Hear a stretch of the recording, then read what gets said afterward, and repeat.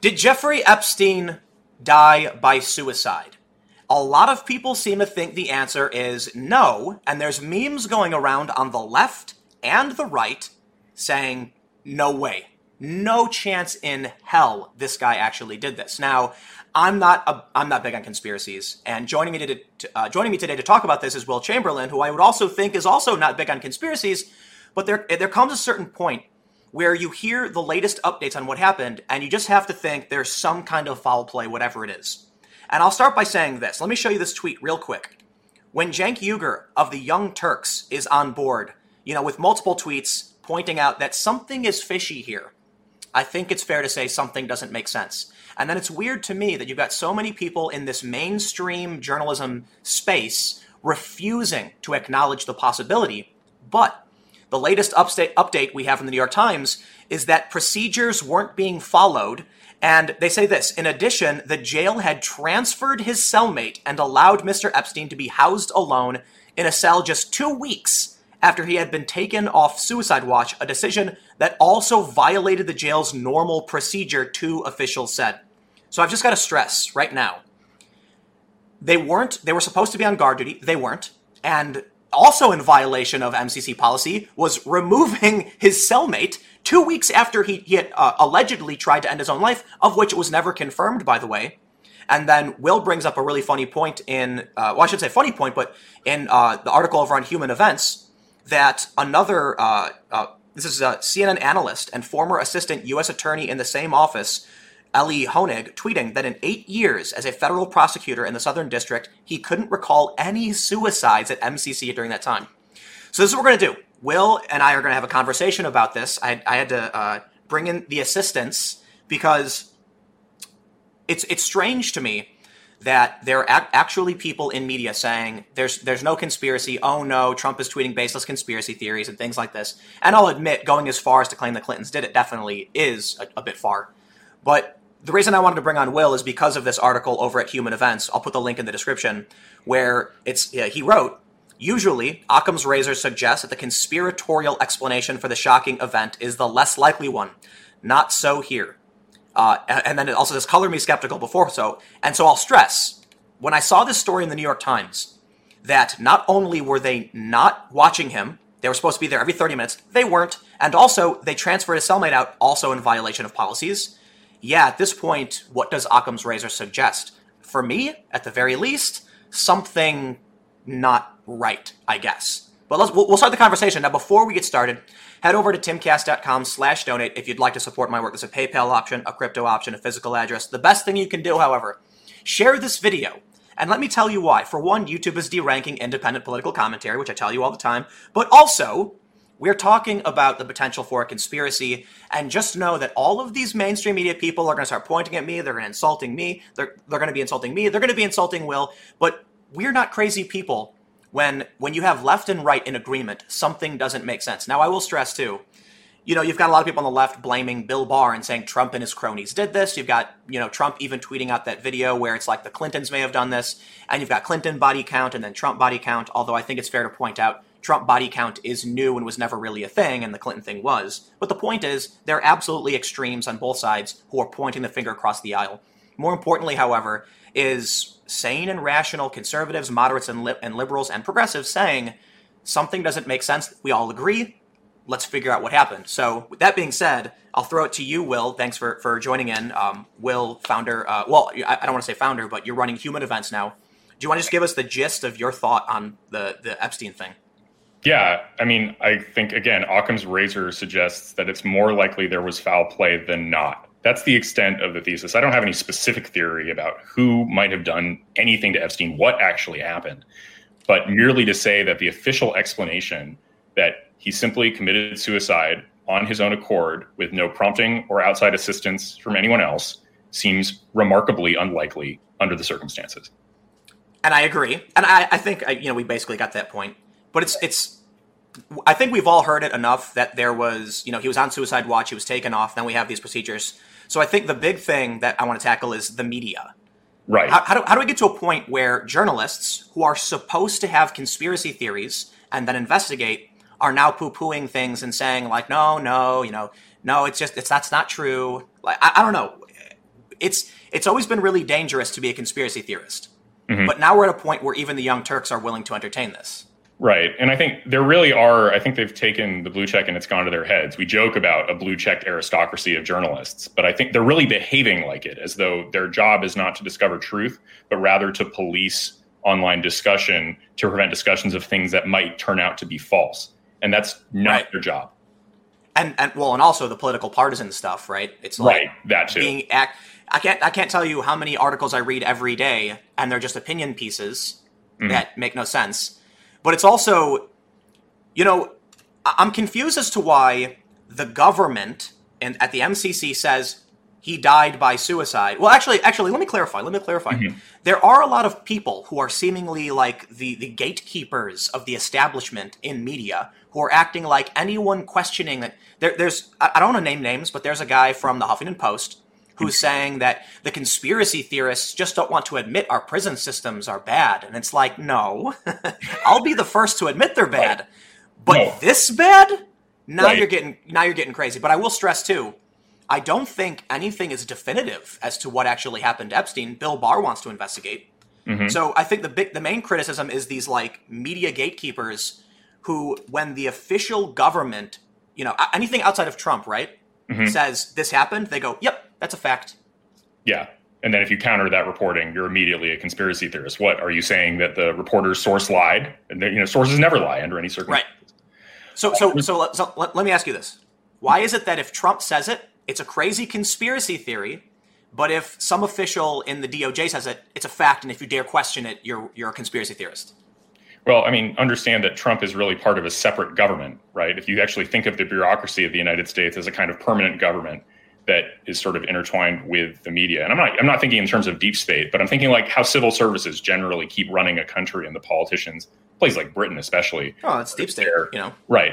So the government, the civil service, and the media have a kind of a relationship with one another. And it's the same sort of protection of like the intelligence community, right? When the intelligence community makes an assessment, journalists report on it. If you doubt it or question it, you're a conspiracy theorist. And that's also fairly pathological in its own way. Not to say that the intelligence community is always trying to be hostile, but they certainly do get things wrong. Iraq WMD is the most obvious example. Or the fact that they're spying on us and whistleblowers have proven it. Like, why? How do we get to this point where you have these gatekeeper journalists? Let me say this. Like, Cenk Uygur tweeting, progressives should run the investigation. I actually don't disagree with them, because it's true. They do hate the Clintons and they do hate Trump. And I'm like, good, figure out what happened, because I really don't think Trump had anything to do with it. I actually, based on everything I've read, I mean, he's being prosecuted under a Trump government. I really, and not only that, but I think there have even been conservatives who have said the Clinton thing is just, it's too much of a conspiracy. There are other people with more power in the shadows who have more to lose from what this guy is going to be, giving out. So I like that idea, but it's always so strange to me, because recently NBC puts out a story. I think it was CNBC. Trump claims, without evidence, that Google is rigging things against him. And it's crazy because Trump's tweet was citing a Google engineer who said they're biased and propping things up. Like, that's literally evidence, right? In a court of law, that's evidence. That's firsthand testimony. That you would be able to you would be able to bring it into court. So that's actually wrong for the New York Times to say there's no evidence there. I don't know. You were gonna say something. It's editorializing, right? Like, it's an attempt to try and do within the bounds of what constitutes journalism, right? Stating what they believe are facts, to editorialize and shift the reader in a particular direction. So let's do this to make sure we get to the meat and potatoes. In your article, which I just pulled up, you said Jeffrey Epstein's death stinks. Those ruling out foul play are being seriously unserious. Yes. So what do you think about the Clinton thing? Let's tone down the conspiracies, but still bring up the legitimate questions. I think it's very unlikely, right? But I don't think it's absolutely inconceivable. I mean, there are pictures of Bill Clinton and Jeffrey Epstein together routinely, and reports that he routinely went to the island. I mean, they've denied those reports, but I've seen manifests. Like, there's sufficient enough to think that, okay, this is possible. And then to say that the Clintons, as one of many powerful shadowy figures, might have been the ones who wanted Epstein gone and made the arrangements for that to occur. It's not outside the realm of possibility. It's just a very low probability outcome, right? Once you, you think of, when you think about all the possible foul play that could have occurred here and all the people who could have been responsible, and so, right. Here's what I pulled up Cenk Uygur's tweets where he says one of our hosts called this a couple of weeks ago, Hassan Piker on 725. Hassan is far left, socialist, like pro Antifa, and he tweeted, "So we're all in agreement that we think someone's going to kill Epstein before he gives up names, right?" On 725, and then it was 7:30. Epstein was actually found injured, and they thought it was either he was attacked by a cellmate, or he staged it to try and get transferred, or he legitimately tried to kill himself. But 5 days before that, Young Turk's host was saying it, and then said again, any prison that doesn't put Epstein under 24/7 surveillance in solitary confinement right now is also responsible.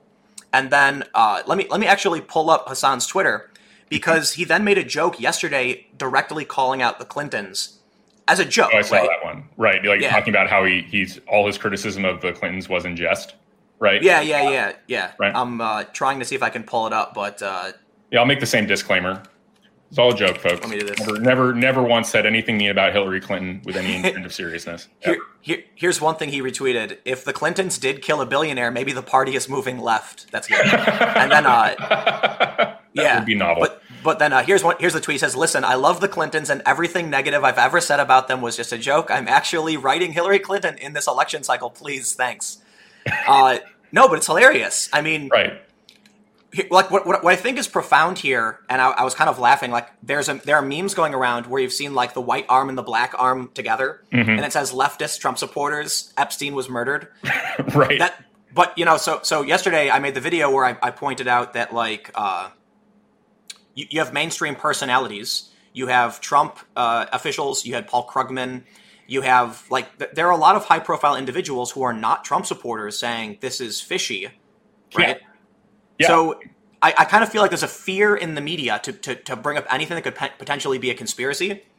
And that was kind of like what I tweeted. You tweeted about the Notre Dame fire and how we still don't have an official cause. Right. Yeah. Do you want to elaborate? Yeah, go for it. Yeah, I mean, well, my point about the Notre Dame fire is that within an hour they were immediately saying it's not arson. And it's like, well, how do you know that? You don't know that. There hasn't been an investigation. Do we know now? No, we don't know. To my knowledge, somebody thought they had dunked on me and found an article where they have some French fire investigator say, well, it could have been a cigarette. I'm like, coulda, shoulda, woulda. You don't actually know. We do not have a clear, coherent explanation for how the fire happened. We have guesses, and we don't have evidence of people doing it and burning it down. But, yeah, go ahead. When you tweeted that, the first thing I thought was no, I'm pretty sure I thought I read something. So I looked it up. Nope. There's no official there. Like you said, there's guesses, but no one knows for sure. And that's when I responded, because Ian Miles Chong responded to you. Right. And then I started thinking there have been a ton of fires in Europe at churches, right? Yeah. I've seen that story go around. I don't know exactly how many, but the first thought I had when I saw these stories about fires was sometimes fires happen. I then started seeing a bunch of people say it was a conspiracy, and they think that it was I'll just say rival religious factions who don't like them are causing the damage. And when I first saw that, I just thought people were jumping the gun. So I decided to do some digging, and then found it's actually, do you know how many fires there have been? Actually, 60 or something like that? A huge number. I don't know. Yeah, I don't know. But it's a big number. And so, look, I'm not a conspiracy theorist. I'm not saying I know exactly what happened or why. But it reminded me of this episode of Family Guy where the clam, the bar, gets burned down. And then the insurance salesman says that the British guy who bought it took out a huge insurance policy a day before the fire. And they ask him, doesn't that sound suspicious to you? And he goes, no, it happens all the time, actually. Right. And that's, yeah. There's a few points. I mean, first off, one, suggesting that it might have been arson is not a conspiracy theory definitionally. One person can burn down a building. Right? Yeah, right. Definitionally, that is not necessarily a conspiracy theory. Second, when police investigate a burned down building, they do not begin with the assumption that it is accidental. They begin with the assumption that there's arson, and then work backwards to try and prove it was accidental. There's plenty of good reasons for that. And moreover, the thing that a building is burned down is probable cause to investigate the scene and determine whether or not there's been arson. So the idea that you would say under those circumstances as a reporter that people are being irresponsible if they suggest, well, arson is a possibility, is just nonsense. And that's actually very similar to the Epstein discussion, because there was a very good Fox News bit yesterday. I don't remember exactly the guy, but he was a lawyer, I think. And he made the point that when police are investigating a death in prison that might be suicide, you start with the assumption that it's murder and you investigate it as a homicide until you prove that it's accidental. Right? Or if it's Jeffrey Epstein. Or if it's, then the reporting is immediately. It's definitely suicide. Yep. Right. So let me try and clarify something too. Are they the first story I saw said reportedly and apparently dead by suicide. Mm-hmm. I'm curious, like, I suppose there should be some digging, but I guess the question is, do we normally report immediately after a death saying what the cause of the death was, right? Like, suicide is fairly definitive, you know? I mean, so again, in this case, it leaked, right? It was clearly sources on background, right? Not giving their names, but sources saying, "Hey, it looks like a suicide. He's dead. It looks like a suicide." Right? Now, why that should be the narrative that police report unquestioningly, as some did. I mean, journalists report unquestioningly, as some did. The first New York Times report did not say allegedly or according to sources. It said he died by suicide. Like, whoa. No medical examiner report yet. No official statement from a government saying it's suicide. And I'm pulling it up right now, but even right now, it just refers to his suicide as definitive. They say deepens the questions about his suicide instead of death. Right, instead it's death. I mean, and there are a lot of outlets that handle that responsibly. Wall Street Journal, Fox News were all like, he was found dead. True. Right. He died. True. And waiting for further information. And so there's also an interesting dynamic where at the same time, many of these journalists are calling the right and others irresponsible for saying, I think he was murdered. They actually are putting forward a conclusion about what happened that is not borne out by the available facts. I'm sad we got to that point at 16 minutes, but that's the best point. Yeah. Nobody knows what happened. And this is what happens in journalism all the time. And it's funny too. I think, for Alex Jones, I think he's too theatric and bombastic. And so people will, this is why I always tell people, start with the evidence first. Don't go for the conspiracy, because even if you think the Clintons did it, when you get too bombastic and theatrical, people just throw you in the trash. They ignore everything you're saying. And so the best thing you can do is just say, here's what we know. This guy had tried to hurt himself. 2 procedures were not followed. Nobody was watching him, and his cellmate was removed, and they just took him off suicide watch. Why? How did all of those things happen perfectly for even if it was suicide to allow him to do it? Is the question, right? Again, I mean, and I'm not saying it's impossible that staggering incompetence is the answer here. Government can be incompetent, but it's just so much that I don't think it's the likeliest outcome, right? Like if somehow we were able to objectively verify this, and I'm a gambling man, and you forced me to choose between foul play or the government, the media's explanation, I don't bet on the media's explanation at that point. And that's not even a prediction about what the actual whatever happened. There's no theory even. Right. So I guess to wrap up that point, because I want to ask you a question. Even saying right now it's a suicide from the New York Times, I would argue is the New York Times putting out, it's an opinion piece. Yeah, it's an unsubstantiated theory, right? Like but they're reporting it. Boom, suicide. Speculation about what happened. So, now, it's not a conspiracy theory because there's no conspiracy. It's like in the same way that arson is not a conspiracy theory because only one person can do it. It's not a conspiracy theory to say he killed himself because he could have done himself. Didn't have to conspire. And there are a lot of people who would burn a church down. And it's funny because when it comes to the Notre Dame thing, it's all of a sudden it's Islamophobic conspiracy theory, and it's like an atheist. I think Satanism apparently is a bigger. Yeah, no. I don't want to drag. I don't want to turn this from Islam to Satanists because I'm not going to assume ill intent from any group. I'm just going to point out it could be an atheist, liberal, anti-Trump being like, oh, I hate the church. I'm not trying to accuse anybody. I'm just pointing out, how is it that the media immediately says it's a far right conspiracy theory when there's a lot of people who would burn a church down? I don't know. I mean, calling all police investigators are like conspiracy theorists. Oh god. Well, journalists were supposed to. I can't remember who said it. It might have been like Dan Rather or something. They said a good journalist is a conspiracy theorist and then looks for the facts and figures out if it's true or not.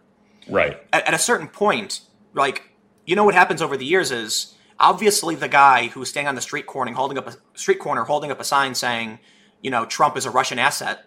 I'm making a point here. Is crazy. Someone saying that a uber wealthy, multimillionaire who had evidence that was going to incriminate powerful people may have been killed. That sounds, I think so. So actually, let's get to this point too, because I can't believe we've been talking for 20 minutes and we didn't get to this point. one of the main issues that I want to talk about is how for years they say Russiagate over and over again. Rachel Maddow gets oddly specific in saying the Russians could shut off the power in Fargo in winter and people wouldn't have heat.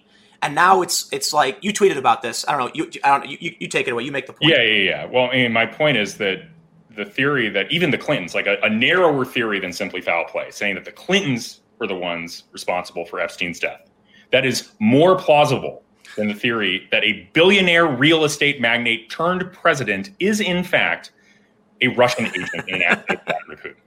Right. It is. Like, even if the theory is that the Clintons one time killed one guy, right? If because Bill Clinton, I think, was on the Lethal Express 26 times. Right. So if this one time it's true, like even if you're not counting all the other accusations against conspiracies, it all makes more sense than the president was secretly working for Russia because he peed on hookers peed on a bed and they filmed it and were blackmailing him, or like what did that Jonathan Chait guy say that he's been an asset since the 80s? Like all of that is it's crazy action movie, and the point is funny, right? Right. But I will say I think all of it is silly. However, the main point to me is how did we go years of Russiagate conspiracy nonsense? Right, and my point is all the journalists are getting on their high horse because Trump retweeted a tweet that included the Clinton body count or something like that. And they're like, how dare he speculate this horrible thing? I mean, you guys called the president of the United States a Russian spy. Settle down. You're not for years having the guests on MSNBC staking their ratings on it. And now when you have this very suspicious policy failure numerous times in a row that led to the perfect circumstances, he tries to kill himself. They put him on suicide watch. They take him off. The guards aren't watching. They take out his cellmate, and then he's dead. Okay, that all happened really quickly in the span of a week. And the Russia stuff was unsubstantiated from this nonsense report that was Oppo research to smear Trump. And now here we are, and they're still trying to now impeach the president. And the media was fine with that. And now you've got people actually shocked that Trump would put this tweet out. Let me ask you this, though. Ocasio-Cortez tweeted that she was demanding answers. I kind of think Cenk has a point when he says the progressives should lead the investigation. What do you think? Well, I mean, as a Trump supporter here, I'm perfectly comfortable with my man AG Bill Barr handling this one. Right. I think he's a badass, and I think he's going to get to the bottom of it. I also think that this is where I stop being conspiratorial. Right. There's 3 independent investigations going now. There's an FBI investigation. There's an Inspector General investigation that Barr started immediately. And there's a SDNY is going to investigate. So you've got 3 independent, quasi-independent departments doing it. I mean, FBI, they're all ultimately controlled by the Department of Justice, but they have a lot of autonomy, and Barr can't intervene very effectively. So the odds that they all 3 could be corrupted and controlled by some outside force, and therefore you can't count on it, I don't think is right. I think that the odds are that with this type of investigation, you're actually going to get to something resembling the truth as best we can find out. But I understand where Cenk's coming from. That said, I can't say I think they'll try and they'll realize that the Clintons are involved, and then they'll try and pin it on Trump because they really would like No, I don't think so. I think Cenk. I think I could be wrong about this, but after Hillary won, Cenk was livid. He was so mad. I'm pretty sure he really hates them both, and I'm kind of like, well, at the very least, it's great to see this unity between the political factions, even the moderates, all coming together under the umbrella of how did this happen, and was he killed? You've got to be kidding me, right? There was civil war averted. Yeah, right. Some great tweet where the guy was like, "Hey, this is Bayesian, rational Bayesian Twitter, conspiracy Twitter. You can do whatever you want today. We're not here to make fun of you anymore." The whole idea that even as Bayesians, you're like, "This ain't right." You know what, man? And there was a guy, I don't know his name, but I saw his tweet. He was a co-founder of Wikipedia, it looks like. I could be getting this wrong, so you guys make sure you fact check me. But he said something like, a lot of people might think this story, he kind of alluded to it, is too dark and twisted to be reality. But when you actually start digging, you realize just how dark and twisted reality is. And so it's like, the main takeaway, because we've been going for a little while, we'll wrap this up soon, is that there are mainstream personalities, there are rational people, there are skeptics who are like, basically what you said in your article, that typically Occam's razor would suggest, nah, it's just a suicide, but not here. Here, it's, at the very least, my thing is, it's inconclusive. Like, I cannot tell you it's the simple solution that he just killed himself when all of these policy failures. And so I'll say one more thing. The way I always frame conspiracies to people is how many coincidences until you've won the lottery? Yes, it's astronomical that you'll get 5 numbers in the Powerball. Perfect. Eventually someone does. So, is it astronomical odds that Epstein was committed? Like, all these things came together perfectly so that he could kill himself? Yes. But that's the main point. When somebody says, we didn't land on the moon, my question is, how many coincidences until you've won the lottery? And the point I'm making is the odds that your conspiracy is true is astronomical and not simple. Right. Here, you would be winning the lottery to assume all of these really bad things happened perfectly to allow him to, take his own life. Right. However, what's the alternative? Somebody was paid off to kill him is also a leap of faith. And my point is, I can't tell you. I can't say definitively. Yeah, I don't know. Seem ridiculous, but I think the foul play sounds a little less ridiculous. And whenever I think of conspiracy theories, I'm thinking of how many people know the truth, because it's hard to keep a secret. And once you get beyond 3 or 4 people, you're not going to really. Right. It's going to leak. I'll tell you my conspiracy theory, though. Mm-hmm. There's a group of people in the government, I don't know who, but no matter what happens, we're never going to know the truth because, believe it or not, there's a policy within the government to keep secrets.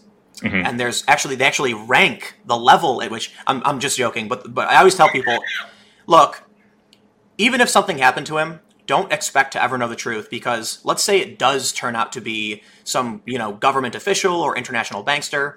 The U.S. government's going to say this is a huge embarrassment, and let's not leak this. This won't be public. It's a security risk, and we end up never knowing.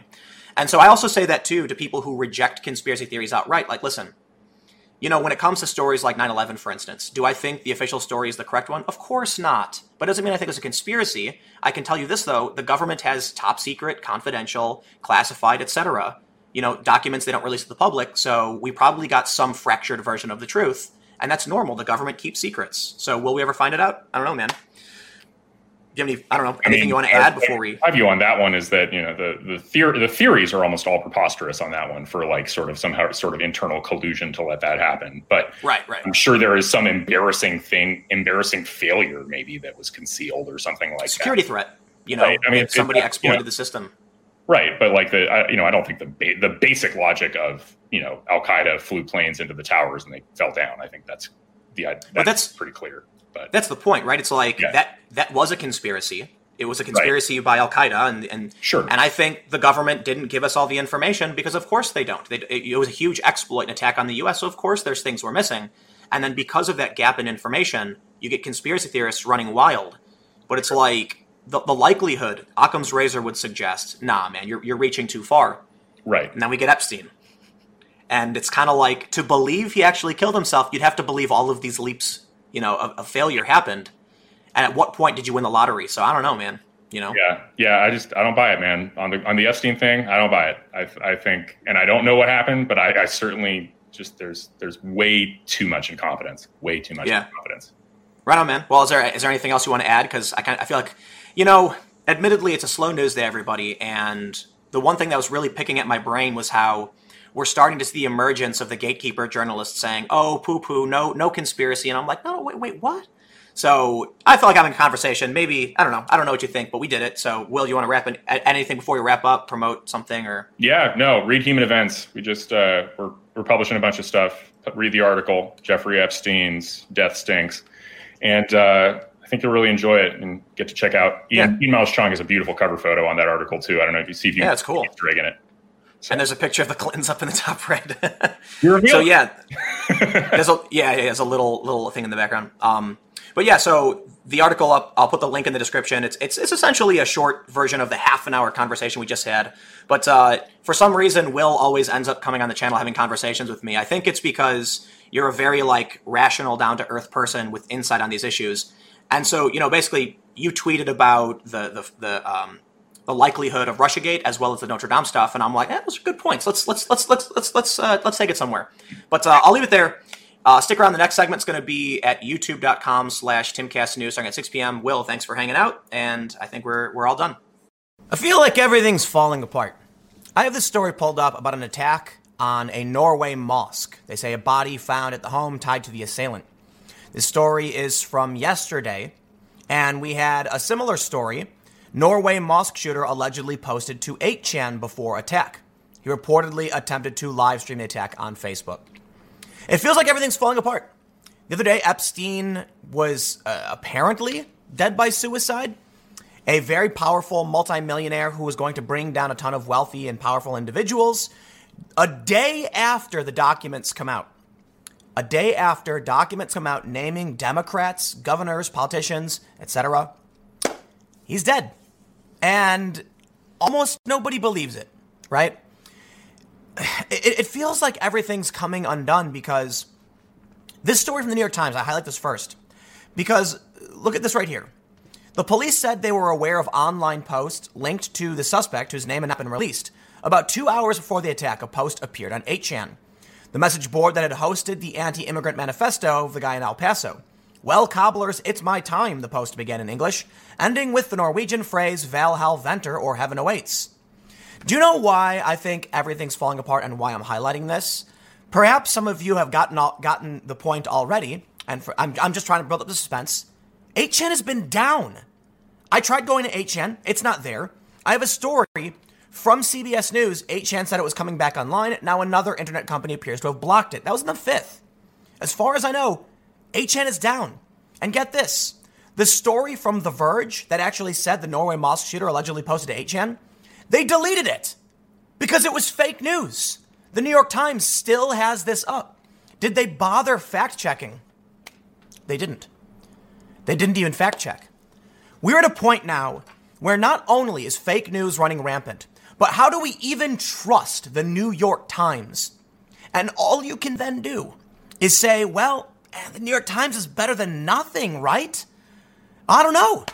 Because now look what happens with Epstein. You got a bunch of people tweeting out Clinton body count, another bunch of people tweeting out Trump body count. Obviously, the Trump body count one is in response to the Clinton body count one. The Clinton body count one has been a conspiracy theory for a really, really long time. But here's the thing. Cenk Uygur, the Young Turks, is tweeting about we need to hold everyone accountable. He's tweeting as though we know it's not a suicide. But more still, Hassan Piker of the Young Turks, a socialist, tweeted out a joke about the Clintons doing this. And he tweeted, I believe it was July 25th. I retweeted all of these. I agree with him. I think this is what we're seeing is the populist versus elitist for sure. But Hassan Piker tweeted out, this is a socialist guy, Epstein's going to kill himself. Like, how long until it happens? Everyone knew it was going to happen. I don't want to keep rehashing, I don't know. For one, things seem wild and insane right now because of what happened in the past week. It's been a crazy, crazy week. But the thing about Epstein is that we knew it was going to happen. So Will Chamberlain wrote this article, Jeffrey Epstein's death stinks, and he makes this point, of which I completely agree. Usually, Occam's razor suggests that the conspiratorial explanation for a shocking event is less likely one. Not so here. Assembling an innocent explanation of Epstein's death requires assuming a staggering amount of incompetence on the part of MCC Manhattan staff. Despite a near miss on July 30th, they would have had to innocently give their most infamous and high-profile criminal defendant the means and opportunity to kill himself, and in doing so, utterly fail at the most basic responsibilities. He mentions that El Chapo stayed there with the motive to kill himself, didn't. He says, indeed, an exchange on Twitter between James Gagliano, a former FBI agent, and Preet Bharara, the former U.S. attorney for the Southern District of New York, the two described themselves as dumbfounded that Epstein could have been able to commit suicide. Eli Honig, a CNN analyst and former assistant U.S. attorney in the same office, tweeted that in his 8 years as a federal prosecutor in the Southern District, he couldn't recall any suicides at MCC during that time. I was planning on doing like one segment about this story, maybe one segment about this story, and I'm reading these and I'm like, we've lost the ability to find reality, and that's the most important point. The New York Times still has up a post claiming that a guy made a post to 8chan when 8chan has been down for days. Perhaps it came back, but then why would The Verge write the same story and then delete it? And my understanding is that they took it down with a statement saying it didn't meet their editorial standards. Yes, because 8chan has been down. Think about what the New York Times just posted here and has still left up. And think about the Gell-Mann amnesia effect, right? The Gell-Mann amnesia effect typically refers to when you're an expert. For those that aren't familiar, let me explain. Let's say you're a plumber. You know everything about plumbing. You're reading the New York Times one day on the front page, they say, there was a plumbing accident where flames were erupting out of the sewer line or out of the water faucet. And you go, flames? Well, I mean, was it a fracking related thing? We've seen those videos. And then they mentioned that fire and water were coming out. And you're like, wait, hold on. This seems like it doesn't make sense. And then they make some, like, the point I'm trying to get to, because actually there have been videos of fire coming out, is there's like an absurd circumstance where journalists write something so obviously false to you as an expert, you say, this is fake news. There's not fire shooting out of faucets in New York City. That's ridiculous. But you're an expert, so you know. Then you turn the page, and there's a story about Syria, and you go, wow, I didn't know that. The Gell-Mann amnesia effect references how when you as an expert see a fake story, you forget the story was fake and assume the next story is true. Now we have an ever-increasing problem. The story is completely fake, and any layman who has been reading the news knows this makes no sense. We saw the story from the New York Times days ago claiming 8chan was down. And when they said it was down, I loaded it with no problem. Like, I don't know what you're talking about. But then sure enough, yes, I checked just before 8chan was down. Perhaps they popped back up, somebody posted, and then it went down again. But that's absurd. You also have the conflicting narrative with The Verge taking down the article. It's an archive, and they've deleted the article. What's real anymore? I don't know. You now have a lot of media. There's a story that's got like 23,000 shares from The Hill about Trump retweeting a conspiracy theory about Epstein. And you've got a bunch of people, weird, I don't even know how we get to this point, saying, oh no, Trump's tweeting a conspiracy. There's literally high-profile verified leftists saying things, I kid you not, on Twitter, Bill Barr's murderous gang took out Epstein. They really believe it. They believe Trump was going to be implicated, so Bill Barr had his goons go in and do something. And then you have people who believe it was the Clintons who did something. Well, then you have some people like Cernovich, who's, I believe, I could be wrong, but I think he's saying something to the effect of, there are way more powerful people at play than just the Clintons, and it's silly to stop there, especially when they're basically out of the game. Sure, they have things to lose, but come on, they're so old. There are other people who are still powerful, still at risk. But the main point I'm trying to get to here with this story about like Epstein is that Will Chamberlain makes a good point about Occam's razor. That's what I wanted to mention in the beginning. We're at a point now where we cannot say with certainty what is more likely to be true. We're at a point now where the New York Times puts out a story that is completely conflicted by The Verge. Okay, you say, would you rather trust the New York Times? Okay, that's fine. But 8chan's down according to CBS News. CBS News says they struggled to get back online. And every source I find says they're not up, and I went and they're not up. What's real anymore? Over the past several years, there's been a talk about how it's becoming increasingly hard for people to know what's true and what isn't. We have a fake news problem and people believe it. We have talk about how Facebook needs to do something about it. We have talk about how Twitter needs to do something about it. But then what happens yesterday? Clinton body count and Trump body count were both trending. All of a sudden, Clinton body count was gone. Yep. But Trump body count was still there. That's not solving the problem of fake news. That's exacerbating it. But when we're at a point now, when the New York Times puts out what seems to be completely fake news, not the first time, they've done it before, but I trust the New York Times. But when they put this out, when The Verge does and then takes it down, I kind of don't know what to say anymore. You know, a lot of people say that they tell me that I do a good job of being an investigative journalist or of finding the truth. And I think I do at least the bare minimum. When I see a story like this, I say, oh, wow, he posted something to 8chan. I try to look up if 8chan is up, if it ever did come up. And no, apparently the best I can find is that it's been down. That's all I try to do. What's their source and is it true? Do a quick fact check. I'm just doing fact checking like any normal journalist is supposed to do, which the New York Times doesn't, which The Verge didn't, and then I had to retract. And the New York Times still hasn't retracted. I don't think I'm doing anything special. But here's the thing. People say, oh, Tim is honest, he's doing a good job. Yeah, but listen, for the most part, I'm relying on the New York Times. Like when I report a story about Trump or about the Democrats, Pelosi, Schumer, AOC, I'm reading these same sources, and now we're here. Will Chamberlain argues that the simple solution in the Epstein case is that it's more simple to assume there was foul play. But I agree. At what point does it seem absurd that a guy who tried to kill himself then was able to do it again? You know, I said the other day that it seems like the guy had reason to do it, right? But Will counters my point. I was saying it's probably, look, a guy who's going to live in squalor. He hates his life. He's done. He's over. He wants to kill himself. But Will brings up the point that he was fighting it, that he was considered to be in good spirits. I don't know if any of that's evidence.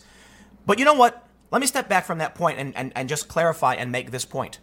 I do not think it is unreasonable to think Epstein was murdered. Even the Young Turks agree. Everyone's been joking about it. How can it be something so obvious that everybody has been making a joke like we all knew it was going to happen? And then it did. And then the media tells us we're crazy. And the media says it's a conspiracy. And then Paul Krugman of the New York Times says, I don't know about that.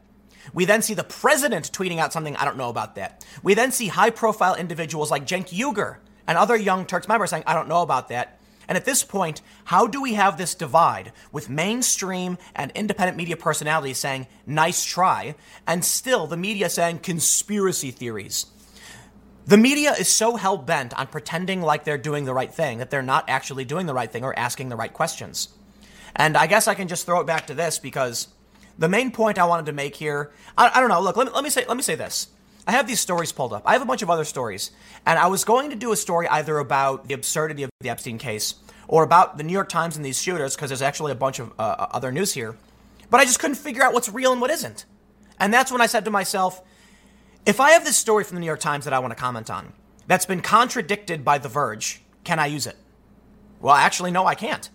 I can't comment on this article and do research and point out what happened when I know they've published even one section of it that appears to be fake news. Well, The Verge is saying, they're taking their stuff down. This CBS says 8chan was down the whole time. So is this story real or fake? Sorry, can't tell you. And then it brought me to this point where I'm thinking about what happened with Epstein. And it is not unreasonable to think he was murdered. It is not unreasonable to think he did kill himself. We're at a point now where there is no simple solution, and the media is become insane fake news. And I'm going to say this. I can only see complete collapse. Like this is the breakdown of social cohesion. If people on the left, diehard resistance, think Trump did it. If people on the right, diehard Trump supporters, think the Clintons did it. If people in the middle are just saying, look, I don't know, man, but it doesn't seem right. This seems like a conspiracy. And then you see critiques from the establishment saying there's no conspiracy, nothing to see here, move along. I'm kind of like, nah, on this one, you've lost the entirety of the American public. No one knows for sure what happened, but we don't trust you. And then I'm trying to do this, like the story about the shooting in Norway, and the New York Times publishes fake news. I can't tell you what's real. But I do my best. Look, I'm not saying every story ever is fake. I'm just saying in this instance, we've just got a breakdown. And it's hard to know for sure who to trust. And I can only rely on these sources too. So, you know what, man? I don't know. This video seems like all over the place. But I have to say, I pushed this one to the last minute. I'm trying to figure out what's true and what isn't. And what I really just see in the end is everything seems to be falling apart.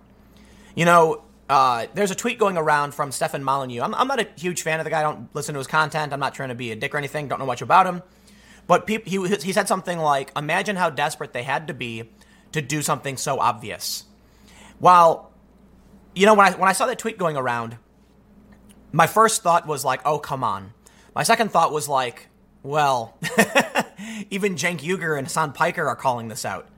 Am I in the wrong to assume that that's a bad point? It was obvious. Everybody knows it's obvious. The joke has been going around since he was arrested that this was going to happen. When Hasan Piker tweeted about Epstein, going to kill himself, I think that was before the first incident where Epstein was found injured. And then apparently they never ruled that a suicide attempt. They never said it was or wasn't. No one knows for sure. It could have been an assault by his inmate who denies it. It could have been a fake attempt. We don't know. We don't. But the jokes were happening because everybody knows what no one will say. And I think that actually the best way to put it is it's a secret to everyone. Like everybody knows the truth. Everybody knows this doesn't make sense. Everyone expected this to happen. And in many of these circumstances, people pretend. They pretend, oh, it must be a conspiracy. Or it mustn't be a conspiracy. It's just another day old, it's just another same old, same old. But deep down, everybody knows what happened. In the case of Epstein, it is, not a secret. It's just what everyone thinks really happened. Now, of course, I think it's silly that people are pointing the finger across the table at each other. I think it's fair to point out foul play. But I don't know. The main point I'm trying to make is, I guess I did. I guess I'm spinning in circles. It's just, I couldn't get my finger on any one of these stories because it just seems like trust is gone. Pockets are forming which absolutely believe or deny something being true. And then when I go to the New York Times can't even tell me what's real anymore. I'm not saying they always could, but that's what we trusted, right? The paper of record. There's other sources. But now, I'll leave it there. I don't know, whatever. Next segment will be at 1 p.m. on this channel, and I will see you there. Of course, posting the names of Trump donors was an attempt to shame them. Many people view it as a dox. They were saying that Joaquin Castro posting these names was going to get them hurt, harassed, or otherwise. And many of these people have been harassed. They get phone calls. According to the story, there are people emailing saying you're a racist and all of these things. However, I think the left and the right often misunderstand each other. Now, according to at least one study that I've reported on before, conservatives typically understand the left much better than the left understands the right. And this is going back to Jonathan Haidt's research, Jonathan Haidt's, however you pronounce his name, on moral foundations. Liberals operate on two. My understanding, I think, it's like care and fairness, whereas moderates and conservatives tend to operate on all five, which is it's care, fairness, sanctity, authority, and loyalty, I think. So what ends up happening is conservatives, understanding that liberals are behaving based on typically emotion, can predict their behavior and understand why they're doing it, and liberals can't. But it's not always true, or at least they might be able to predict how a liberal would react or how they would behave, but maybe not how they would react to specific political actions. I'll get into this. I bring this up for a reason. The main point in the story here is the left gets really, really outraged because they think something is harmful or unfair. And it's increasingly getting worse. Now what's defined as harm is like nonsensical. Like, look, somebody donated to Trump. Yeah, sure, he's got millions of donors. But they want to then shame these people. That's more of a tactic, I'd imagine. But we're seeing this thing with college campuses where they're saying speech is harmful and we need a safe space. So yeah, it's really getting nuts. Anyway, the main point here that I want to highlight. The left doesn't seem to understand the right, resulting in a Streisand effect. So I did talk about this the other day where Trump was expected to earn $10 million and ended up earning $12 million because people were shaming his donors. We have this story. Castro's Trump donor list leads to booming business for Texas barbecue chain. Basically what happened, one of the businesses that was named by Joaquin Castro was Bill Miller's Barbecue. And because of that, they've been packed. And something similar happens with Chick-fil-A. I mean, Chick-fil-A is now America's favorite restaurant, I guess. And I gotta say, it is delicious. I'll probably get some later. Maybe. We'll see. But Chick-fil-A is great. It's delicious. And the left gets angry, targets them, not understanding why conservatives do what they do, resulting in a huge backlash and tons of support for the business. The amount of liberal activists who are actually going to do anything that would benefit the left, it's slim. They don't really care. And besides, they hated these places anyway. Well, all you've done is advertise for this place. And look, let me put it this way. I've shown the data over and over again. The Economist data is probably one of the best. It shows how the left has been spreading out. The right has been kind of, coalesced. The right is kind of unified under Trump. That means when you attack Trump, people are going to get behind him, especially when you realize the moral foundation of authority and loyalty. People are going to say they trust the president and they are loyal to him, and they're not going to back away from that. The left, however, doesn't have that, so they're spreading out, kind of falling apart. In response, we can see this attack on a restaurant because a dude, like seriously, it's like one guy who worked there donated the maximum campaign contribution for Trump's reelection. They say, let me read a little bit. They say, pictures published on social media showed a long line of cars waiting to pick up food from some of the locations. One of the companies he fixed is Bill Miller's Barbecue. The lines were out the door and the drive-up lanes were several times longer than usual. So thank you, Joaquin. We show you don't matter, one Twitter user said. Apparently, it was a list of 44 San Antonio residents who donated to Trump, and apparently Some of them actually donated to him. But he highlighted to his supporters that it includes Bayless Miller, the owner of Bill Miller Barbecue. And we can then see people look at Greg Abbott. Texas Governor Greg Abbott was among those posting their support for Bill Miller's Barbecue, saying he visited the chain after Castro published the list. Perfect night for barbecue, he wrote. Every Bill Miller Barbecue in SA, San Antonio, I'm assuming, has been packed constantly from open to close. Well done, Julian Castro. Well, it was Joaquin Castro, but you know. Now, here's the thing. In the aftermath of this list, we're now seeing GOP lawmakers call for ethics investigation of Rep. Joaquin Castro's tweet on Trump donors. And one of the things that was highlighted that I've seen, I think it was from Will Chamberlain of Human Events, that the list published by Joaquin Castro omitted Hispanic people who donated to Trump in the same district. And so Will was saying that's essentially a violation of federal law, targeting people based on race. Well, I can't speak to that necessarily, but I will highlight it's a very prominent criticism coming from conservatives. But we can see this. Several Republican lawmakers on Friday called on the House Ethics Committee to open an investigation into Rep. Joaquin Castro after he tweeted the names and businesses of 44 Texans that donated to President Donald Trump's campaign, one of which was a homemaker, right? Like a stay-at-home mom, that's my understanding. In a letter to House Ethics Committee Chairman Ted Deutsch and Ranking Member Kenny Marchant, the lawmakers accused Castro of violating Rule 23 of the Code of Official Conduct for publicly posting the names and workplaces of individual donors to Trump. Posting a target list of private citizens simply for supporting his political opponent is antithetical to our principles and serves to suppress the free speech and free association rights of Americans. Now, I want to go back to the first story because I want to highlight some of the results of what he did, and then I want to talk a bit about what I'm seeing conservatives kind of get wrong on another story. But the main issue here, donors are public information. When you donate to a candidate, everybody can just Google that.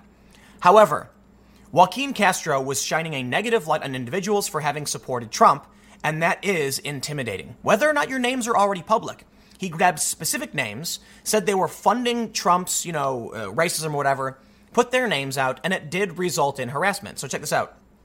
They say, one of the people on the list, Justin Herricks, who owns an oil and gas company, said the company has been called with threats. I've had people say, hey, we're going to use you for business. We were going to use you for business, but we found out you're a racist. We hope that you burn in hell and your business will go with you. Another man said that he was wrongly named as a donor to Trump when it was actually his father who made the donations. Another problem with Joaquin Castro publishing names in this way. Harper Huddleston said that he supports Trump, but has contributed before to Julian Castro when he was running in the San Antonio mayoral race. The situation forced him to sit his family down and go over what would happen if they were attacked. We convened together as a family and talked about situational awareness, exit strategy, avoiding and exiting conflict, talk about staying low and close to home, and just being at our very highest senses. Now, I think every family should do that, but yeah, it shows you the ultimate problem. So here's the first thing I'll say. In my opinion, absolutely backfires. Look, these people who are willing to harass, Trump supporters, they're not going to vote for Trump in the first place. Joaquin Castro did literally nothing. All it did was embolden these people. Sure, they might be scared. Sure, they're getting harassed. This guy's business is booming. And now you've got people calling for a potential ethics investigation because he did it. So in the end, we can see it's going to backfire because these people don't seem to realize that the right is unifying behind Trump. But this brings me to the next story I'm seeing. It is not in line necessarily with what we're seeing with Joaquin Castro, but I want to highlight this because when I was thinking about how liberals don't seem to understand conservatives, I saw this story going around, and I think many conservatives don't understand liberals. Now, again, as I mentioned in the beginning, we've seen the research, I think it came from Jonathan Haidt, that conservatives are more likely to understand liberals than liberals are to understand conservatives. But this story still, to me, represents a lot of conservatives not understanding it. When you look at the data, as I've mentioned, you've got Trump supporters rallying behind Trump. And I think the main reason for this is the moral foundations of authority and loyalty. Take a look at this story. Andrew Yang breaks down in tears while addressing gun violence at town hall. And he did. A woman mentioned that her 4-year-old was killed while her other was shot. Well, I'll just read it. The woman asking the question, Stephanie, noted that her 4-year-old daughter was fatally shot by a stray bullet in 2011 and that her son witnessed the incident. In response to this, Andrew Yang started crying, saying that he has 2 kids, I believe 3 and 6 years old, a 6-year-old and a 3-year-old boy. I'll read his quote. He said, "I have a 6 and 3-year-old boy. And I was imagining," Yang said, stopping to place his hand over his face as he broke down in tears, "I was imagining it was one of them that got shot and the other saw it." Yang began crying again before looking in the direction of Stephanie and saying, "I'm so sorry. The biggest downside of running for president for me has been that I don't get to see my family very much, so I get pictures. That scene you described, I'm sorry. It's very affecting," they say. Yang went on to note that when there's a gun in the household, you're more likely to have a child get shot or the owner get shot than to kill, let's say, an intruder in the house. Those are just the numbers. Those are the facts. If we can convince Americans that personalized guns are a good idea, then again, if the child gets a hold of the gun, they can't do anything with it. It just becomes a very heavy, expensive prop. Yang is a smart guy, okay? I like the idea of personalized weapons. Like, they can only function if it's biometrically, you can use it. I'm not an expert, so I'm not going to get into here and say we should or shouldn't do it. I think it's an interesting idea using tech to address the issue. Kids can't fire accidentally. That shuts down a lot of the arguments from the left. In fact, just saying technological advancements in firearm could actually be a solution to the problem. However, I want to get to the main point here. Andrew Yang crying. I've seen a lot of conservatives say, "Oh no, Andrew Yang's too weak. Oh, he's crying. Oh, Yang Gang is canceled." Things like that. Sorry. If you think that's true, you don't understand liberals. I'll ask you this. Now, first, I'm sure to the people who are liberal and are watching, not obviously at the far left, who are probably shrieking and don't care anyway, but the actual liberals who watch totally get it. Centrists probably get it too, and I'd be willing to bet there are a lot of conservatives who totally understand. So for those that don't understand, I ask you this. Why do you think the media shows a little girl crying saying, "Please give me back my daddy"? Why do you think the media shows dead kids, in Europe and in the US? Why do you think that is? It's because liberals are motivated by care and fairness. I would dare say it, in my opinion, this basically trends towards being motivated by emotion and not logic. What Andrew Yang did here is going to greatly benefit him in the primary.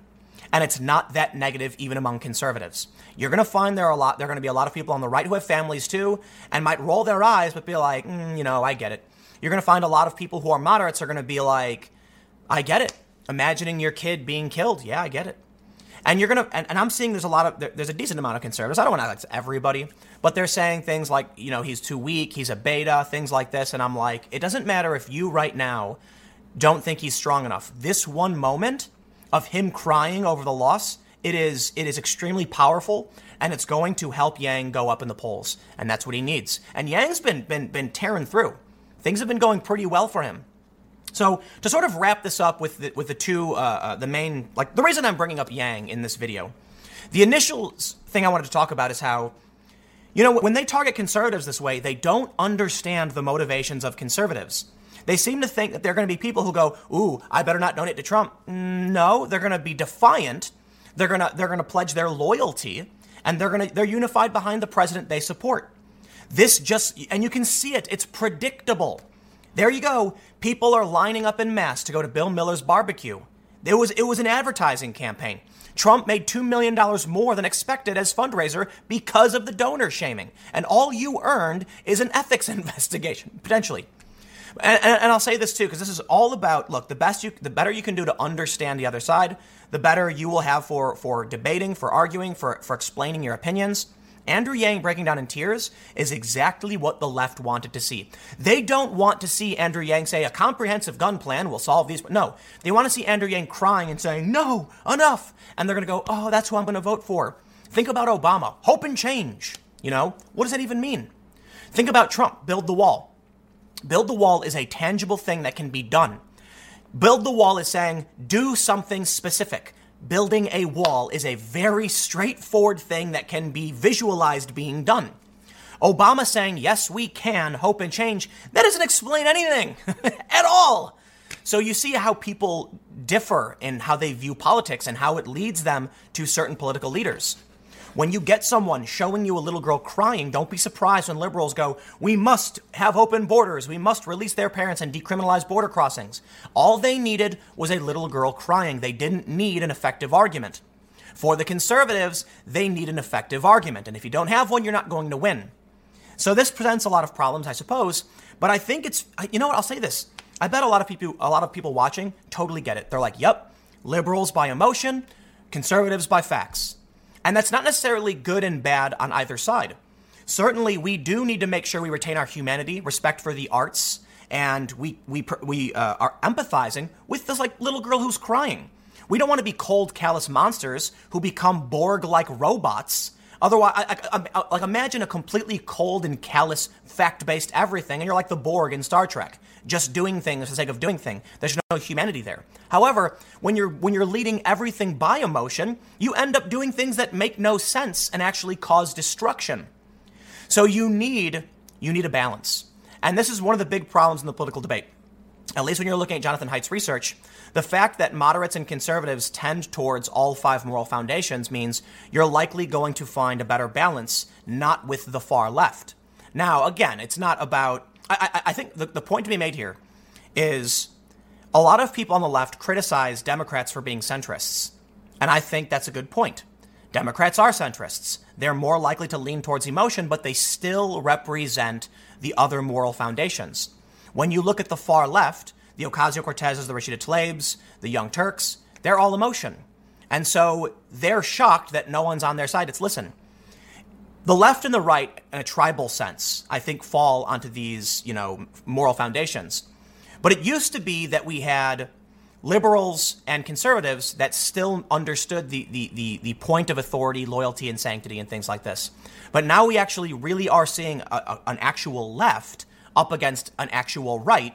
And the Democrats have always been fairly moderate. They have been. And conservatives have been too. When you look at the data, Republicans haven't gone that far to the right.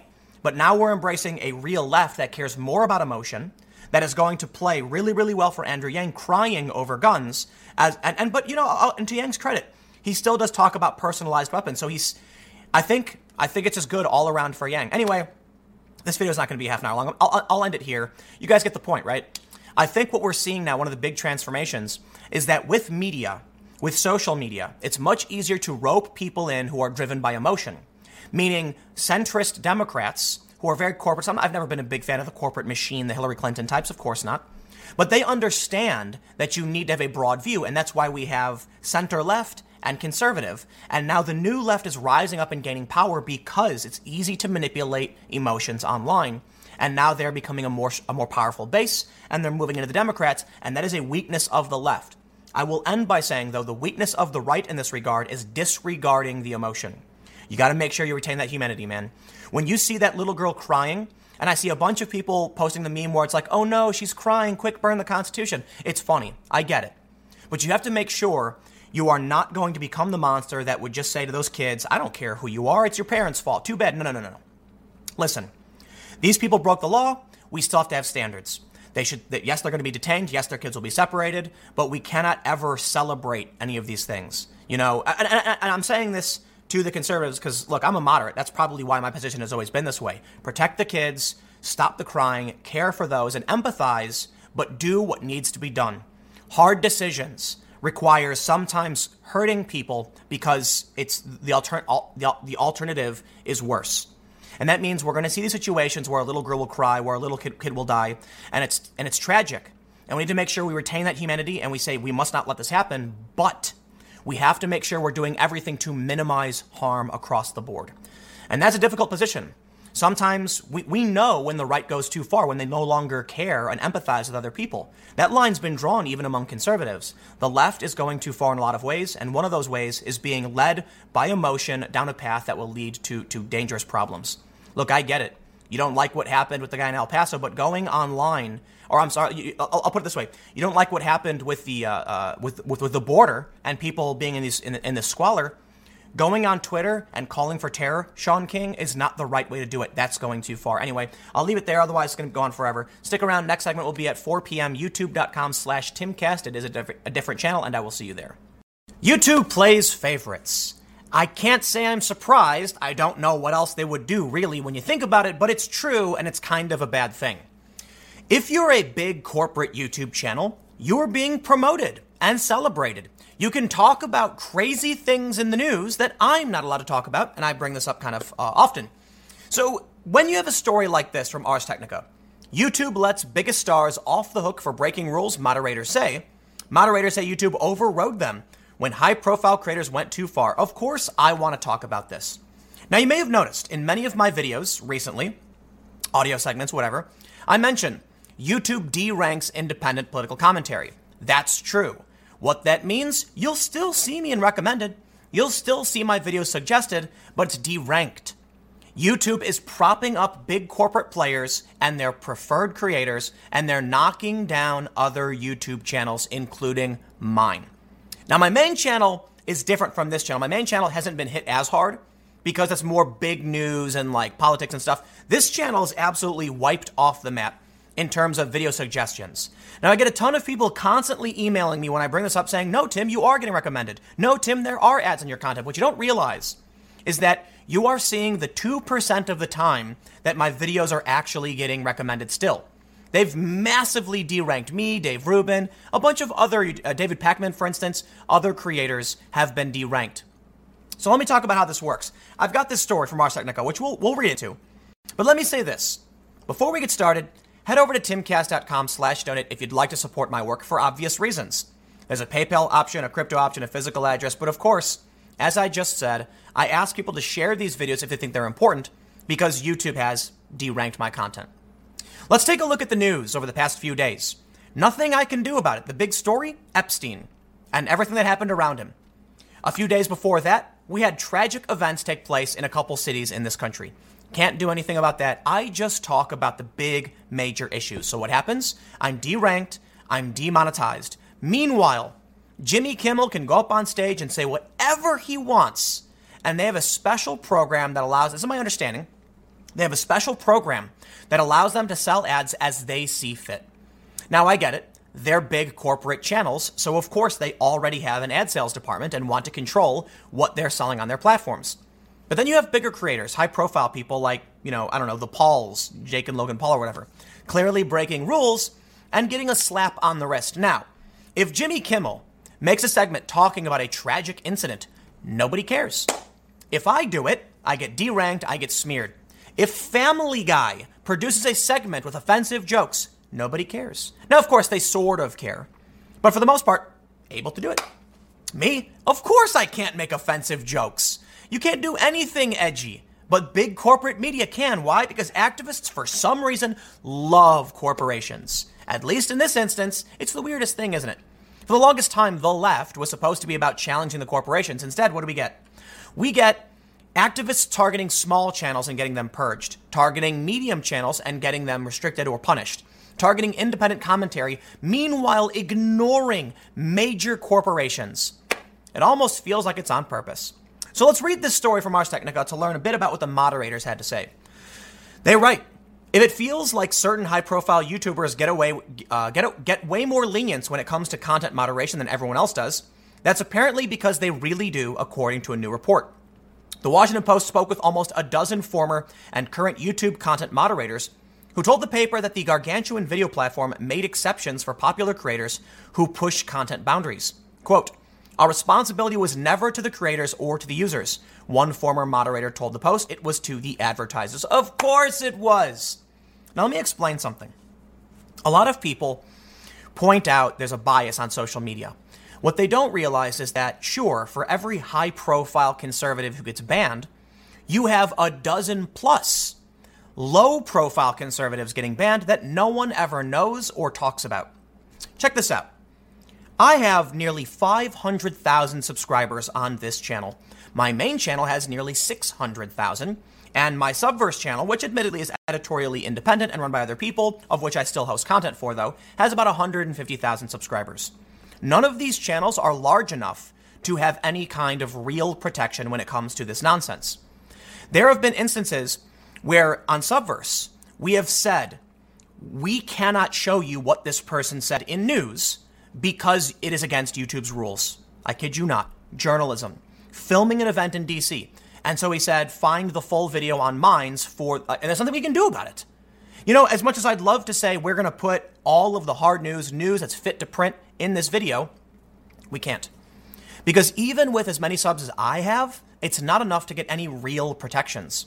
Now, I can run the risk and cross my fingers because I do know people at YouTube, but it's not worth it.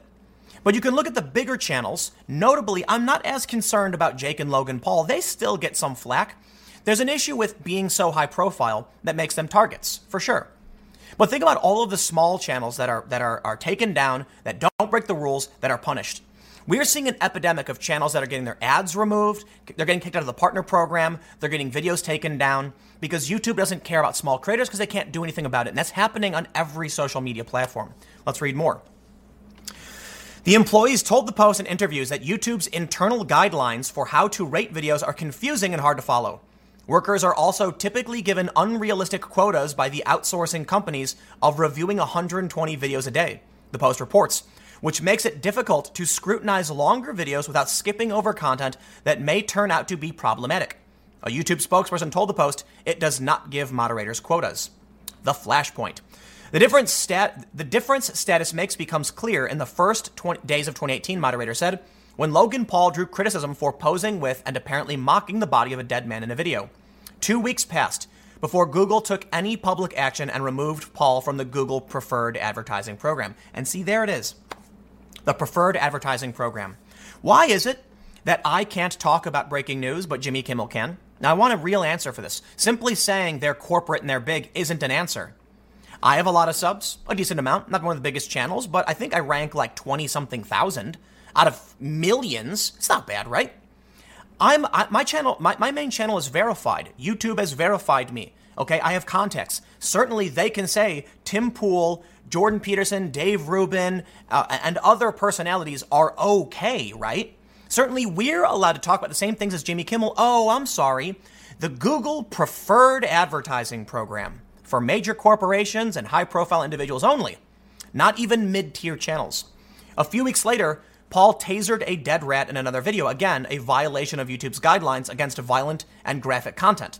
That video earned him a 2-week suspension from monetizing his content, during which ads were disabled entirely on his videos, a move criticized as both insufficient and inconsistent. Many employees inside the company, actually, let me say this. The answer isn't to punish Logan or Jake. The answer, well, it's Logan Paul, not Jake Paul, but the answer isn't to punish him. And the answer isn't to punish CNN or Jimmy Kimmel or whoever else. The point is to stop the arbitrary policy against smaller channels. Now, look, I don't know how they solve the problem. That's why I said in the beginning, I don't know what else they would do. You've got too many channels. There are tens of million. What's the answer? I don't know. But perhaps there's a certification program people can go through so that, look, almost all of my videos are demonetized. On this channel, every video gets demonetized for the first 24 hours. It's basically a guarantee. When I see that green icon, I'm like, whoa, wow, that was lucky. And sometimes I talk about Star Wars. You know, fortunately, that video is actually monetized. But a lot of times my videos are just deemed, you know what, can't allow it. Don't allow the monetization. And then a day later, they say, okay. And that's 90+% of all videos I make will be demonetized for the first 24 hours and then approved. How come there isn't a program where, or actually, it sounds like there is. Why can't, other mid-tier creators be allowed in this program? Well, I don't know. But I will say the things I publish on this channel are actually a bit more tepid than CNN. I kid you not. Look, people don't like CNN for being partisan and being wrong. That's about it. My opinions, not that far off from like mainstream news. In fact, almost, I would say 99.9% of all articles I comment on or news I produce is mainstream and milquetoast fence sitting. But the point of this video is, it's a bigger look at the fact that we now have an employee saying, of course they do this. Of course they're giving preferential treatment to bigger creators. We know that's what they do. And in the end, you know what? It's just a longer video addressing the thing I often bring up in every video, that if you really want to support my work, it's all about sharing. We are up against, YouTube is the only game in town, okay? They're not the worst in terms of free speech. They're actually decent, but we know it's a 2-tiered system. In fact, I would argue it's a 3-tiered system. Corporate players, high-profile YouTubers, and then the rest of us. Actually, it's probably a 4-tiered system because I'm admittedly not, a small channel. And I have the ability to tweet and reach out to people and get answers. But admittedly, there are people who are around the same size as my channels who have been permanently deleted without breaking any rules, who get their monetization completely removed without breaking any rules. And what are you supposed to do? YouTube has rules for thee, but not for me, and rules for them, but not for us. So anyway, I guess you get the point. Longer video of me complaining about YouTube being a multi-tiered system. I'll end by saying this. Look, YouTube isn't the worst. All right, I want to stress that. I make money on YouTube.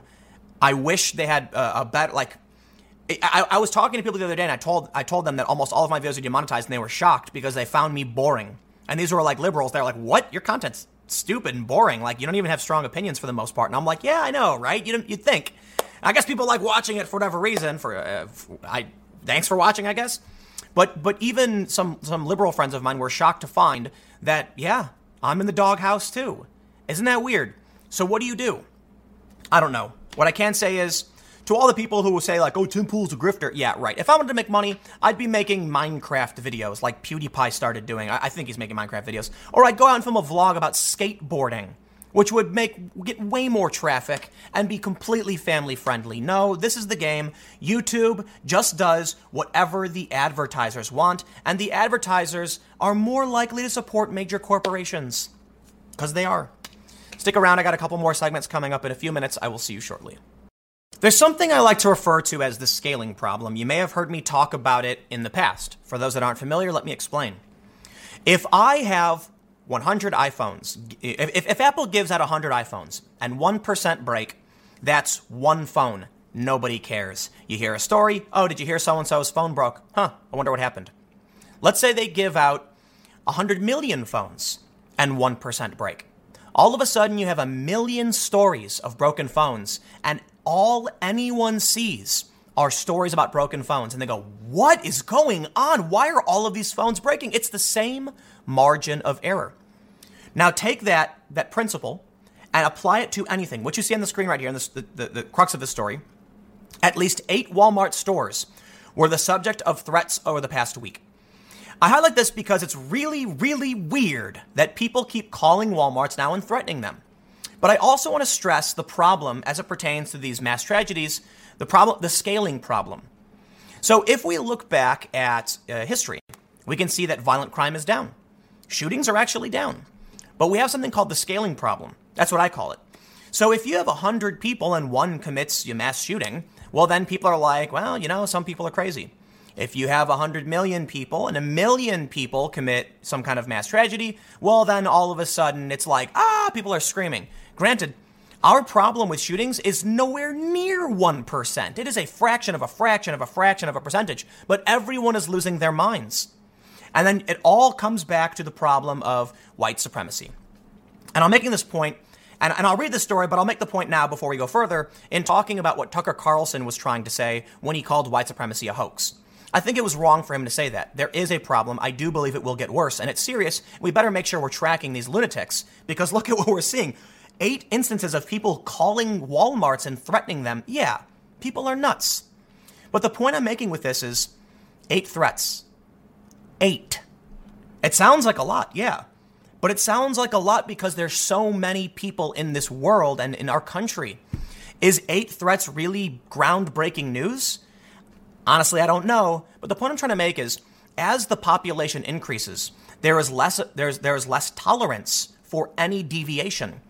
So if you can tolerate one person committing a crime and say, it's one person, it's the same percentage as if you have 100 million people and 1 million people commit a crime. That will not be tolerated, which means the more people we have, the more crimes we have, and the faster news is sharing this, the more people are going to freak out and claim the problem is worse than it's ever been. Let's read the story. But before we get started, head over to timcast.com/donate if you'd like to support my work. There's a PayPal option, a crypto option, a physical address. You get the drill. YouTube is deranked independent political commentary, so if you like my videos, share them on whatever social platform to help spread the word, because we're combating YouTube propping up corporate players. But let's read. CNN reports, at least 8 Walmart locations have received threats over the past week after deadly shootings in 2 stores in recent weeks. Law enforcement agencies said. 2 stores? Wait, really? Oh, wow, it's true. I didn't even know that. The threats follow a horrific massacre at a Walmart in Texas and a deadly shooting at a store in Mississippi last month. In Florida, Richard D. Clayton, 26, was arrested after he allegedly posted a threat on Facebook that he was about to have his gun returned and people should stay away from Walmart. He was detained Friday after an investigation by various agencies, including the FBI, the Winter Park Police Department, and the Florida Department of Law Enforcement. He allegedly made a threat Tuesday on a Facebook post stating, 3 more days of probation left, then I get my AR-15 back. Don't go to Walmart next week, the Florida Department of Law Enforcement says. He remains in custody on $15,000 bond, according to online records. It is unclear whether he has an attorney. In other incidents, on August 4th, a Florida man from the Tampa area called a Walmart and told an employee he was going to shoot up the store, the Hillsborough County Sheriff Office said in a statement. In Texas, officers responded to a threat posted Saturday on social media. The Harlingen Police Department said in a statement, during the course of this investigation, officers learned that a male subject had used social media to post an imminent threat that was to occur at the Walmart in Harlingen on a specific date. Also in Texas, police in Westlaco arrested a 13-year-old boy after the boy's mother brought him to the station Saturday. The boy will face a charge of terroristic threat for making a social media post Wednesday that prompted a Walmart to be evacuated. Springfield, Missouri. A man was arrested Thursday after panic ensued when he walked into a Walmart equipped with body armor, a handgun, and a rifle. He faces charges of making a terroristic threat. He said that he wanted to know if Walmart honored the Second Amendment. That is a Second Amendment audit. I called it. I said that's what it was going to be, and I was right.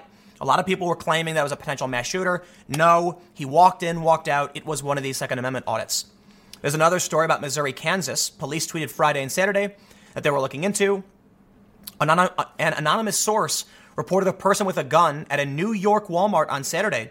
According to Cortland Sheriff's Office, officers responded but did not find anyone armed. That could be nonsense. Multiple 911 calls reported a man with a gun in a Walmart in North Carolina, an open carry state. Jason Delbert told CNN a man was detained and is being questioned. It is unclear if the man was menacing anyone with the gun. Now, here's an interesting thing. The other guy in Springfield who walked in wasn't menacing anyone either, but people still panic. So there's a big problem here in that if you're going to have people call the police over a legal open carry, circumstance, well, then we've got serious problems. But what I want to point out here, and the main reason I went through these is, for one, I do think it's interesting we're seeing all these weird threats. But I had a question when I saw it. I first saw this story and I thought, man, things are getting crazy in this country, right? I mean, wouldn't you think things are getting crazy when you hear a story about 8 Walmart stores being the subject of threats? But then I asked myself, how often does any store receive a threat? And is the real issue that CNN is just putting them all together? How often do we hear about mass shootings? And so I actually went to a website that tracks mass shootings, and I found something interesting. First, nobody defines them the same way. Or I shouldn't say nobody, but they're defined differently by different organizations. Some say it's 4 people who are killed. Some say it's 4 people who are at least injured. Some say it's just an instance where someone fires at a group of people. How do you know what someone means when they say mass shooting? So I'll break it down. Mass, implying multiple shots fired, or multiple people, and shooting, a gun. In which case, it makes sense that what makes the most sense is when someone is injured by a gun. In which case, there are over 300 for this year alone and 26 in Chicago. Because when we talk about mass shootings, the media focuses on specific weapons and specific kinds of people. So they talk about what happened in, El Paso or Dayton, because those are particularly egregious, right? Those were powerful or modified weapons. They were either ideological or by an ideological actor.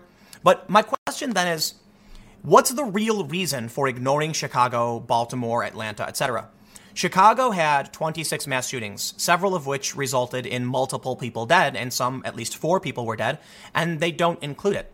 There's a viral post going around right now where someone, it's like in the Washington Post, somebody took out an ad or something, or it's editorial, I have no idea, where they're showing everyone who's ever died in a mass shooting, by what standard and by who. So there's a reason why I highlight the definition and the issue. This story got me thinking, how often do stores regularly receive threats? Is this unique? I honestly don't know and I can't tell you. Are we actually seeing an increase? Are things actually getting worse? Or is it just that the media is riling everybody up? And the last question, the most important one is, does any of that matter? If people see a story like this and then believe it's happening more than it used to, they will take action. They will buy guns, and it will push people to the edge. I ask this because there's been a lot of conversation and a lot of opinion from me about a potential for civil conflict. And there, Styx Hexenhammer made a video where he said he disagreed with me. I humbly disagree, something to that effect. I didn't get a chance to watch the video, Styx, I apologize, but I did get the cliff notes, and I watched it just a little bit. Been busy. But ultimately, the reason I bring this up is not to highlight any of his points, but to highlight the question of whether or not we are in a bubble or something really is happening. So I bring up the scaling problem in the beginning because I would ask this: are we seeing more street fights today, or is it because there are per capita, or is it because there are more people? There are going to be more street fights. Are people fighting less for political issues today than they were relative to the population size 20 or 30 years ago? I can't say for sure. What I can say is that last question I asked, I think the answer is it doesn't matter. It could be that stores used to receive 10 threats per week across the United States, and it's actually down. But the perception is up, and perception is reality. I mean, perception isn't really reality, but to people. So what's going to happen then is, as stories like this spread around, people on the left will react. They'll show up to protests and claim the right is bad, and the right will react, and it will result in my opinion, something real. It may just be a scaling problem. We are less resilient to deviation because there's more and more people. We see too many of the same story, we think it's getting worse, and that drives people to the edge. So let me just, I guess, wrap up. 8 Walmart stores. I mean, it sounds like a lot. I actually had all of the stories pulled up individually, and then I found the CNN story bringing them all together, and I was like, wow, maybe this is unique. Or maybe it's just that journalists have written about it. Or maybe it's just that there are a bunch of different outlets today, and it seems like there's more because more people are writing about more stories, and it's making us think things are getting worse. Anyway, stick around. I got one more segment coming up for you in a few minutes, and I will see you shortly. Now, I am of the opinion Kamala Harris will be the Democratic nominee. Why? Intersectionality. She checks all of the boxes. And I don't mean for intersectionally, I mean just for the Democrats. She is a crony, high-profile DNC, kind of person, like Democrat. She is the perfect, she's like Hillary, you know what I mean? Like, she's that perfect corporate crony Democrat. She's also a woman of color. So that's perfect for the Democrats. And look, I'm not normally one to use gender or race, but I'm bringing that up because that was the question posed by the Democrats. Should a white man be the nominee? And because of that, I think people are going to lean towards Kamala. Now, here we can see, check this out. Who will win the 2020 Democratic presidential nomination? What you are seeing here is predicted political betting. Joe Biden has dropped by 1 cent. Elizabeth Warren is up 1 cent at 29 cents. So people are really betting on Elizabeth Warren taking this. Here's what I want to stress, however. While I am still of the opinion Kamala Harris will be the Democratic nominee, my confidence in that has faltered greatly. Greatly. Why? Because Tulsi Gabbard completely and utterly destroyed Kamala Harris in the last debate, and it was one of the most glorious moments in politics I'd ever seen. When Tulsi Gabbard was going after Kamala, I imagined that, that Elmo gif where he's like this and there's fire behind him? I'm like, yes, burn it down. I mean, metaphorically, of course. You have to make those distinctions. But anyway, seeing someone actually tear down these crony corporate Democrat types who are authoritarian, she locking people up, to keep them as cheap labor, all of that, all those accusations, it was just so glorious. And then even better still, check out this graph. Here we can see that in May, Kamala Harris was around 11 cents. And then after the first debate, she skyrocketed to 29 cents at her peak, rivaling, actually higher than where Biden and Warren are today. Here's the thing, though. And the cents are kind of percentages, right? Because it's about, I think it technically is, but no, it's not really. But it's kind of this idea. So this happened because she targeted Joe Biden. She stole some of that thunder and everyone cheered for her. But then look where the drop happens. On the 30th, she falls hard and keeps falling down to 13. She's at 14 now. And that was because Tulsi Gabbard delivered a legitimate hit.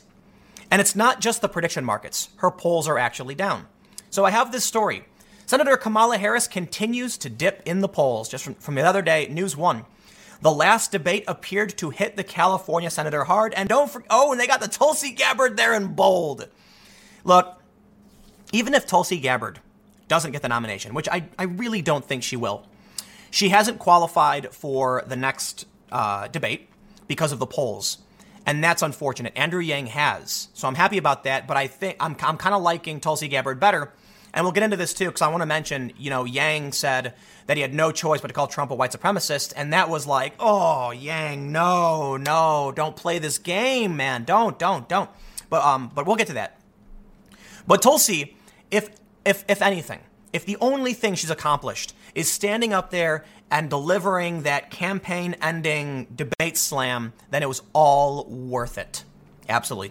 So let's read this about Kamala Harris getting knocked down hard. Before we do, head over to timcast.com/donate if you'd like to support my work. There's a PayPal option, a crypto option, a physical address. But of course, you know why I ask. You got to share this video if you support my work because YouTube is deranking me. And I'll tell you this, you look at the charts that have been published, this channel went from getting like a tiny portion of political suggestions to flatlining straight zero. I don't even know how this channel even still exists. But apparently y'all like hearing me talk so much, you come back and watch my videos. I appreciate it. If you really do like hearing me talk and think other people might, share the video because I think that's actually the only thing keeping this going. I'll be completely honest. I did a day or two where I didn't ask people to share and views tanked. So I really do think it's you guys sharing that's driving the traffic for the most part. But let's read. They write, Kamala Harris has now been able to recover after the second debate where she was hit hard on record by Tulsi Gabbard. The California senator is continuing to slip in the polls, went viral for holding Joe Biden accountable for comments about segregationists and his policy on busing. Now the tables have turned and Harris took a blow in the polls. And let's do this. I don't think I can actually pull up Gabbard in the stats here, but I can show you that Tulsi Gabbard is at 4 cents above Cory Booker. So they don't give you the option to put Gabbard on the graph. We can see that, Kamala Harris is taking a huge hit. I'd be willing to bet that Tulsi, actually, maybe we can pull this up. I want to see if Tulsi Gabbard has done better recently. All right, I'm not gonna try and dig into this and figure out, but I'd be willing to bet Tulsi Gabbard has gone up a bit because of that takedown of Kamala Harris. Unfortunately, she doesn't have enough polls to qualify for the next debate. We'll see what happens. They say News One reported shortly after the debate, according to the Morning Consult poll, Harris went from 13 to 10 percentage points, the only top 8 candidate to drop. Woo! Now she has dropped even further. 538 reports, after weighting the average of 5 post-debate polls, Harris is currently at 7.9%, the largest dip for any of the presidential candidates. The only other closest drop in Biden at 28.4% and Warren at second place at 17.1%. Harris's drop is clearly due to the attack by Tulsi Gabbard. And it was all worth it. Every video I made praising Tulsi, the donations I sent her, I am glad she was able to stand up there and stick it to a crony corporate Democrat. I'm still kind of thinking Kamala will be the nominee, but Elizabeth Warren is skyrocketing now. So maybe it's going to be Warren. I don't know. But she is not a person of color, and that is a net negative for the Democratic Party right now, though she is a woman. We'll see what happens. Andrew Yang has been killing it. His predicted now has him at 9 cents, and it's up. And that's really interesting. Earlier, I made a comment about Yang crying over gun issues, and I've seen a lot of conservatives dragging him for it. That's fine. He's not trying to get your vote for the primary. In May Herman General with moderates, I don't think so. Liberals act on emotion. When they see Yang crying over gun issues and children dying, that to them is, they're going to go, oh, and they're going to be like, that's my guy. He cares. You can see it. It's real. And I can understand that. The reason, I'll just go over this quickly, but liberals tend to operate on a emotional spectrum, care and fairness, while conservatives operate on 5 moral foundations. This coming from Jonathan Haidt's research. But a couple quick updates as we're talking about this politicians, and I want to drag Yang a little bit for his Trump comments. First, Tesla CEO said he supports Democratic presidential candidate Andrew Yang, calling universal basic income obviously needed. Yes, but we got to make sure we have secure borders and we deal with illegal immigration. Because if we're having hundreds of thousands of illegal immigrants coming to this country every month, and we're not even deporting that many people, we have an inverse relationship between taxes being paid, benefits going out, and people coming in. Some have argued these illegal immigrants are paying taxes and not receiving benefits, so it's a net positive, but universal basic income won't necessarily work. Actually, maybe that's the play from the Democrats. Bring in a bunch of bring in a permanent underclass that's paying taxes but can't receive benefits, and then the American citizens reap the benefits. I don't know. I'm not going to get into the whole UBI thing because I've been pretty bearish on it. I am not a fan for the most part. But I think it's important that Yang is talking about it because it will be a serious factor. And look, it's going to happen. Automation is displacing low-skill work. Combine that with illegal immigrants. Yang says immigrants are being scapegoated. I think he's playing it to the left. The issue is they both play a factor. If we're automating low-skill jobs and displacing other low-skill jobs with illegal non-citizen labor, well, then we got a serious problem in this country. Those low-skill jobs could be filled by Americans who would want a higher wage. I want to highlight the Musk thing, but let's get into this story. Yang says no choice but to call Trump a white supremacist, and this to me was a huge disappointment. I have donated to Yang. I believe in him for one reason. Okay, it's a bunch of reasons, but the main point is when he was on the debate stage, he was asked about healthcare, and he says we've got to get healthcare off the backs of small businesses, and he was right, 100% right. Whatever your position is on healthcare, be it private, public, whatever, we got to get it off the backs of businesses.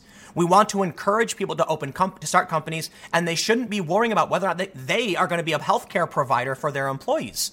Now, I don't know what the solution is, but that was an excellent framing of the problem. The left is saying people deserve healthcare. The right is saying, well, then pay for it yourself. And Yang was like, fine, sure, but why are private businesses footing the bill for this? Why do they have to be the ones to offer this up? It's kind of weird. The reason it's a good thing, whether you agree with him or not, is that he's looking at issues in a way that's not just this talking point line of garbage from the Democrats about care or fairness. That was very pragmatic of Andrew Yang to talk about how it's affecting businesses, and that made me want to listen. But more importantly, I'm not saying he's right. His website has a huge list of proposals for all of these different issues, and he was the first person that I saw who actually had a comprehensive list trying to tackle and present solutions. And I said, get him on the debate stage. This right here, this story, calling Trump a white supremacist, is Yang falling into the talking point trap. Now, I will say, it seems like CNN pushed him until he finally gave in and said, oh, you apparently have no choice. He didn't say, quote, Donald Trump is. What happened was they asked him, do you think he is? Do you think he is? And finally Yang said, well, you have, I guess no choice. No excuses. This is a stupid game being played for political, I get it, but I'll say this, man. If you're going to play that game to try and win, I'm not going to vote for you, to anybody. If Yang actually believes that, I don't know if I want to vote for you either in that capacity. Trump is not a white supremacist. That's insane. It's lie after lie after lie. Is Trump callous? I'd say so. Is he borscht? 100%. Is he a white supremacist? That's ridiculous. They push this nonsense over and over and over again and demand you speak up. Look, man, I can criticize the president because I'm sane and I think he's worth criticizing. I think his attitude is bad. I think his tweets are bad. I think there's a lot of things he's done that are very, very crude and crass. But this is nuts. They go on MSNBC and say that Trump is trying to exterminate Latinos. Give me a break, dude. The guy is just a kind of a dick. That's the worst thing. Like, you can criticize his policies. You can say he's doing things that are bad, but that's a question of competence. And if you want to say you don't think he's competent, okay, great.